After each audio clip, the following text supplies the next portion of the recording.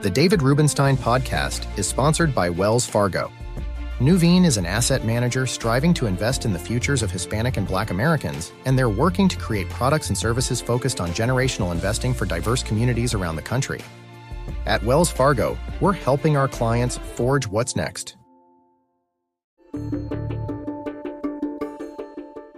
Dr. Raj Shah is dedicating his life to solving the problems of health and hunger.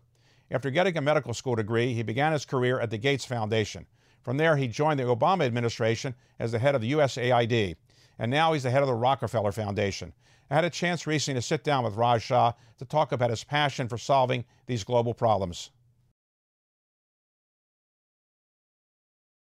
So tell us, what is the Rockefeller Foundation? I know the Rockefeller name, but what is the foundation? What does it really do? Well, the foundation was created more than 100 years ago by John D. Rockefeller. And the idea was very simple, was to use science and innovation to lift up as many people around the world as possible. And over that period of time, this foundation's helped create the field of modern medicine, invest in international public health, launch a green revolution through agricultural sciences that helped almost 1 billion people move off the brink of hunger and starvation. And today our big focus is around climate and energy. So if I said to you, I have a great idea for the Rockefeller Foundation, what's your polite way of saying no? Well, it depends on the idea, I guess. But in general, we love hearing about new ideas.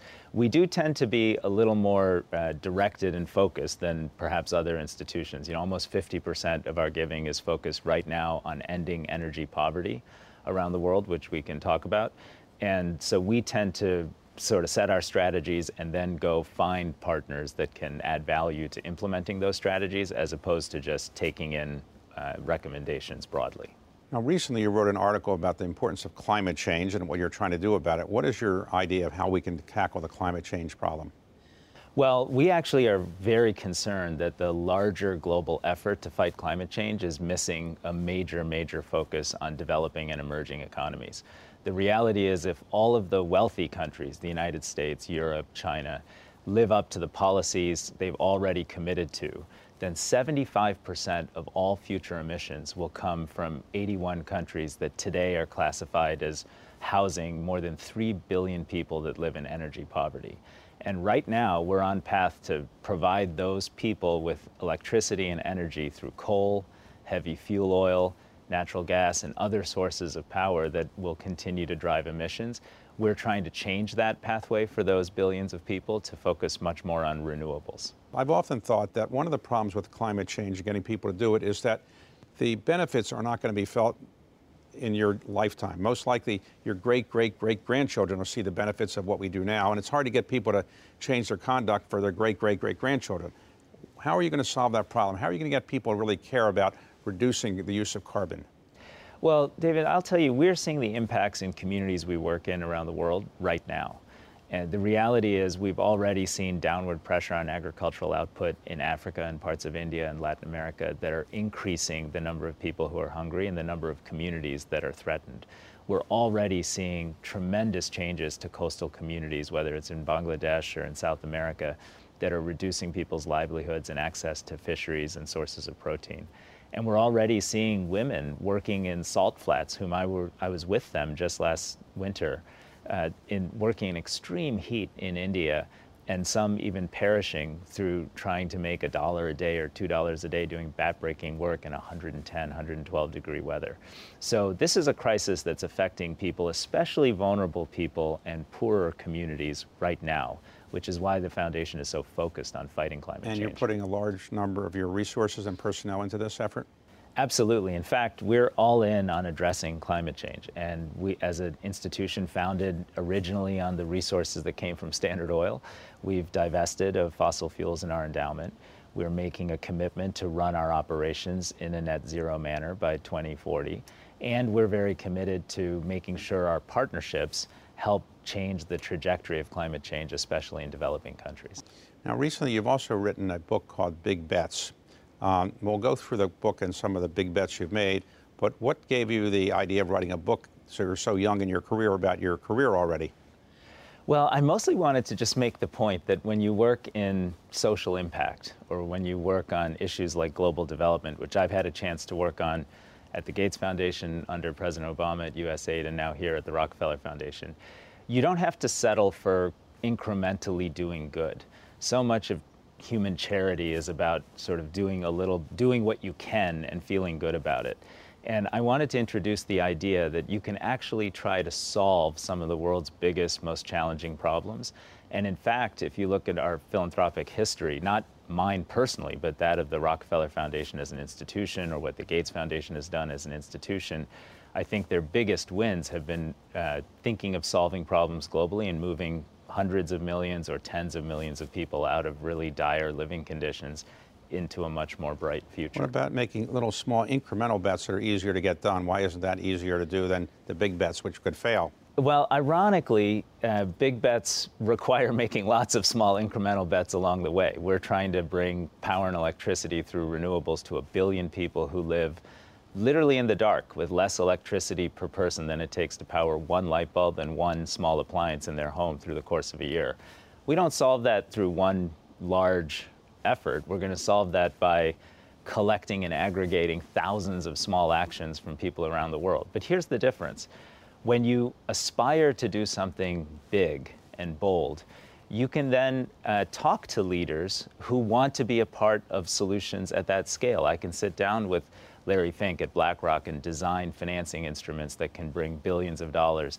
I can talk to the heads of those putting together the COP climate negotiations at the UAE and structure new initiatives that can mobilize the kinds of resources we need. Or I can partner with colleagues at Tata Power and say, let's build 10,000 rural mini grids and move 25 million people out of power, out of energy poverty. It's those types of solutions, in my view, happen when you dream big. Our sponsor, Wells Fargo, recently spoke to Jose Minaya, CEO of Nuveen, about how his company is serving the retirement needs of diverse communities. My parents emigrated here from the Dominican Republic. I grew up in Washington Heights and Inwood. My dad was a cook. My mother was a housekeeper at a hotel. They came here with a dream of having a better life for their kids. They barely had a bank account. The concept of a 401k was not there. We are in a retirement crisis in this country. We have an opportunity to help the Hispanic and African American communities retire with dignity. If you just looked at the U.S. Latinos, they'd be the 5th largest GDP in the world. Nuveen is an asset manager. Our business is about trust. When I think about generational investing, I think about stability and lower volatility. So we think about the long term. What's interesting about our relationship with Wells Fargo is we share similar goals. At Wells Fargo, we're helping our clients forge what's next. Let's talk about your background. So your parents came from where? My parents are from India. Where did they settle? Well, they started actually in Pasadena, California. My dad was an engineer who was working on the Apollo programs for a company called Bendix that was designing components on Apollo missions. But they quickly moved to Detroit, Michigan, and my dad had a 30-year career at Ford Motor Company. And your mother? My mom is an early childhood education specialist, and she started a Montessori school and ran that throughout my childhood. All right, so you grew up in the Detroit area. And I assume you were a superstar student, is that right? I was a pretty good student, and I grew up in an Indian American community that was pretty focused on being a good student. You went to University of Michigan? I did, go blue. And what did you want to study there? Well, I started as in engineering because I grew up in a family where you're either going to be a doctor or an engineer, and I thought I'd be an engineer, maybe be an auto designer was my sort of early plan. But quickly switched to literature, science, and arts and started studying economics and policy. All right, so when you graduated from Michigan, I assume you did reasonably well there. I did. You decided to go to medical school at University of Pennsylvania? I did. But medical school wasn't enough. You also wanted to get another degree as well? You know, in reality, I think I felt I was supposed to be a doctor because I just sort of grew up with that. And I got very interested in politics and policy, so I wanted to learn about health economics, and I joined an MD, PhD program at Penn Medical and the Wharton School. Then did you set up shop to become a doctor? I didn't. Did that disappoint your parents? Well, it did at the time. It maybe not disappoint, but it made them awfully nervous. But after I took my last set of board exams, my then girlfriend and I, now wife and I, got in my car and drove 14 hours to Nashville, Tennessee from Philadelphia in order to volunteer on Al Gore's presidential campaign. when it was during the during year the primaries. 2000. It was, yeah. So when he did not become president, what did you do? Well, I found myself unemployed for a little while, and I started dabbling in political consulting and doing some other Did that things. make your parents nervous that their Yes, well-educated son had no job? Very nervous, and frankly, they and everybody else wanted, and I even wanted to, thought, okay, gosh, now I should go back to medicine and just be a doctor and do a residency. But then I got a phone call from a friend who I met on the campaign who said, Bill and Melinda Gates were setting up this foundation, and they had big aspirations for what they wanted to do, and they were looking for someone who knew health economics and medicine and had some perspective on global health issues. So I interviewed for a job. And you got it? I did. So what was the challenge you had there? You wrote about it in your book, but why don't you describe what you tried to do there over the 2 or 3 year period of time you were there? Yeah, so this project was really their big initial effort. Bill and Melinda had read an article about a disease called rotavirus that was killing 400,000 kids around the world every year. And in that same article, they pointed out that a company, Merck, was rolling out a vaccine in the United States to address rotavirus, where kids actually didn't die of the disease. And so they had the very simple question of why couldn't we get the vaccines to every child on the planet, in particular those that need them to survive. So your project was to get this vaccine to everybody in the world, essentially every child who needed it. Well, every childhood vaccine that existed to every child who needed it. And so we studied the global birth cohort of about 105 million kids at the time. We assessed the data and concluded that probably about half of those kids were getting some form of robust vaccination that could save their lives from infectious diseases, and half were not. So did you eventually meet with Bill Gates when working on this problem? Yeah, and I write about this in the book because I learned from Bill the power of asking a simple question. It wasn't just one meeting, but he would pull us all together quite regularly and say, what does it take to vaccinate every child on the planet? We were trying to get to a cost analysis of that problem, which required really deconstructing the challenges. And it was interesting because what I learned in that setting was sometimes complexity can make it hard to engage. And Bill just insisted on finding a simple answer to a simple set of questions. And that helped us craft a strategy that made a big difference. Now, you point out in the book that you couldn't vaccinate all the children in the world by yourselves. The Gates Foundation had good resources, but not unlimited power to do everything. So you had to engage countries. And you point out in the book that one time you went to meet with President Chirac of France, and you didn't have shoes that were appropriate. What happened? Well, what we learned as we were doing the work was that the vaccine industry wasn't even producing enough vaccines for kids in low-income countries effectively. And so we needed to restructure the way the world financed vaccines. We put a proposal together for the world's for a big and first social impact bond to solve that problem. And we were effectively seeking France's support to make that bond viable. And so Bill and I met with President Chirac at the Élysée Palace, and I was coming from Seattle, and I just had old shoes and I had actually left the new shoes I bought for the meeting back in Seattle. And so I was wearing shoes that had a little hole in the bottom of it. And I was just self-conscious about that. And so we sat in the meeting, and the meeting went great. President Chirac said, we're not only going to make this happen, but I'm going to direct my finance minister, Nicolas Sarkozy, to create this project with you guys. And that ended up transforming global immunization and vaccinating nearly 1 billion children over 20 years. But when I called Rick to ask him about what Bill thought of the meeting, which I thought was a home run, he was sort of ribbing me a little bit and said, well, Bill thought the meeting was fine from a content perspective, but he was really concerned about your footwear. And at the time, I was just a young kid working at the Gates Foundation. I was terrified that that was actually true. And I learned they were just making fun of me. Well, you survived that. But after you accomplished that global immunization program, you said you wanted to do something different. So you decided to leave. What did you do next? Well, I was at Gates for a while, and after President Obama got elected, I got a phone call to join the Obama administration. And it had always been my dream since I left medical school to work for Gore that I'd get a chance to serve in an administration. And so I moved to Washington, D.C. So you went initially to work for the Secretary of Agriculture, who is, I guess, still the Secretary of Agriculture. He right? is, Tom Vilsack. He's had a couple tours of duty in that position. So you later got asked to be the head of USAID. What is USAID? Well, the United States Agency for International Development is America's prime development and humanitarian agency. It was founded by John F. Kennedy, and it has a very clear and direct mission. And the idea is bringing dignity, security, hope, and opportunity to the poorest parts of the world. Makes us all safer and makes us all more prosperous. So you got that job when you were 50 years old? I got that job when I was 36 years old. 36 years old. You're running USAID. How many employees does it have? We had 11,000. And did you feel qualified to run something that big? Well, you know, at the time, I did until, you know, the work started.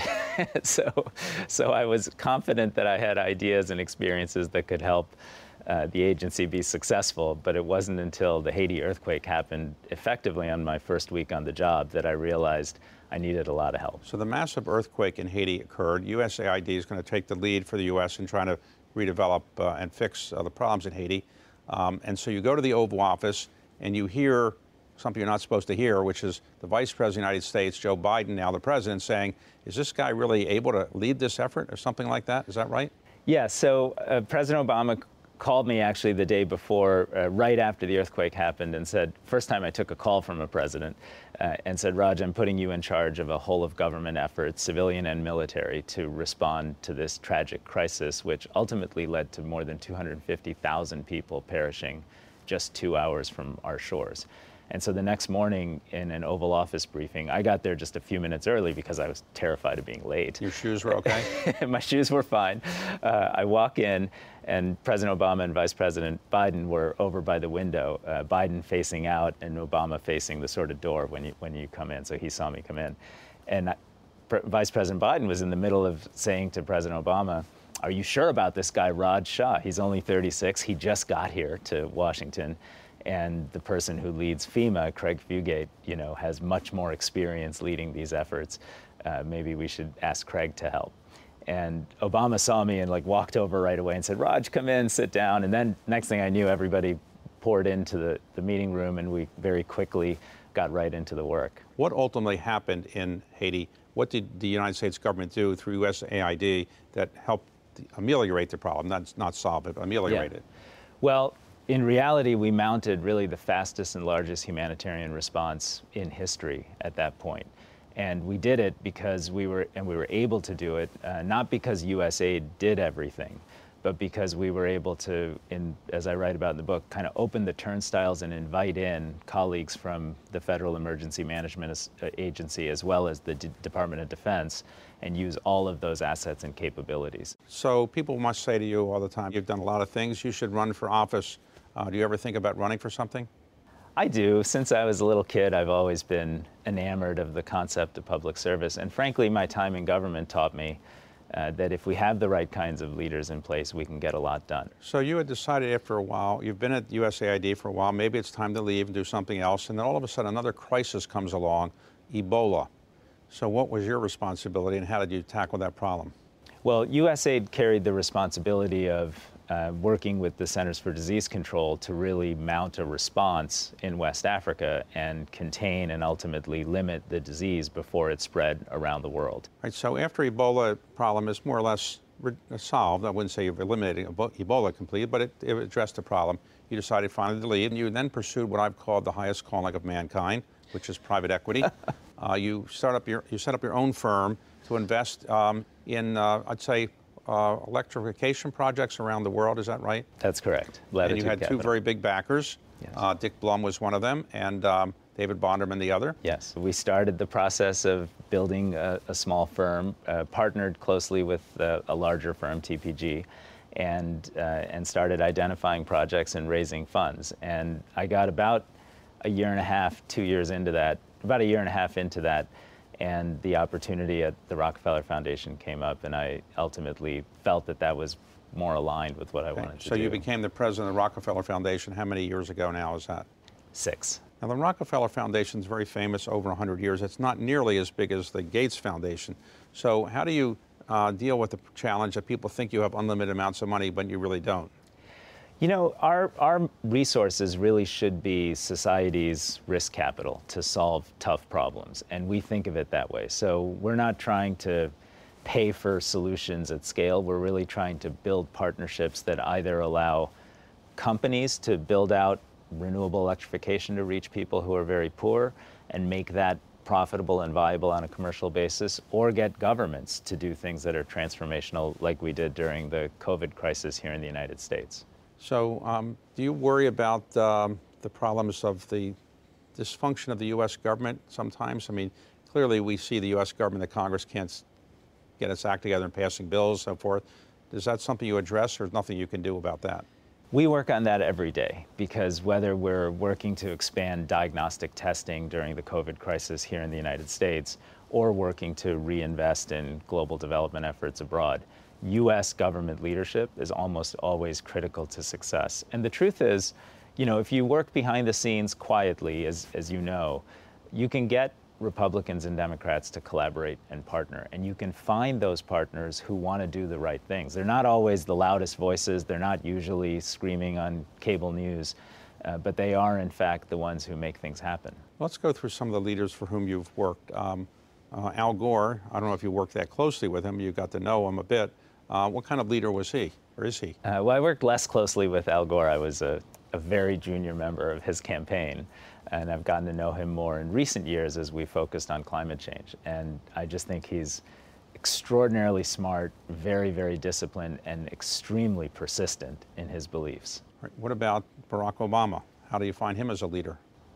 Well, President Obama I learned a lot from just by watching the way he worked. And in my view, he had this unique ability to be extremely determined, passionate, and also preternaturally calm in any given moment.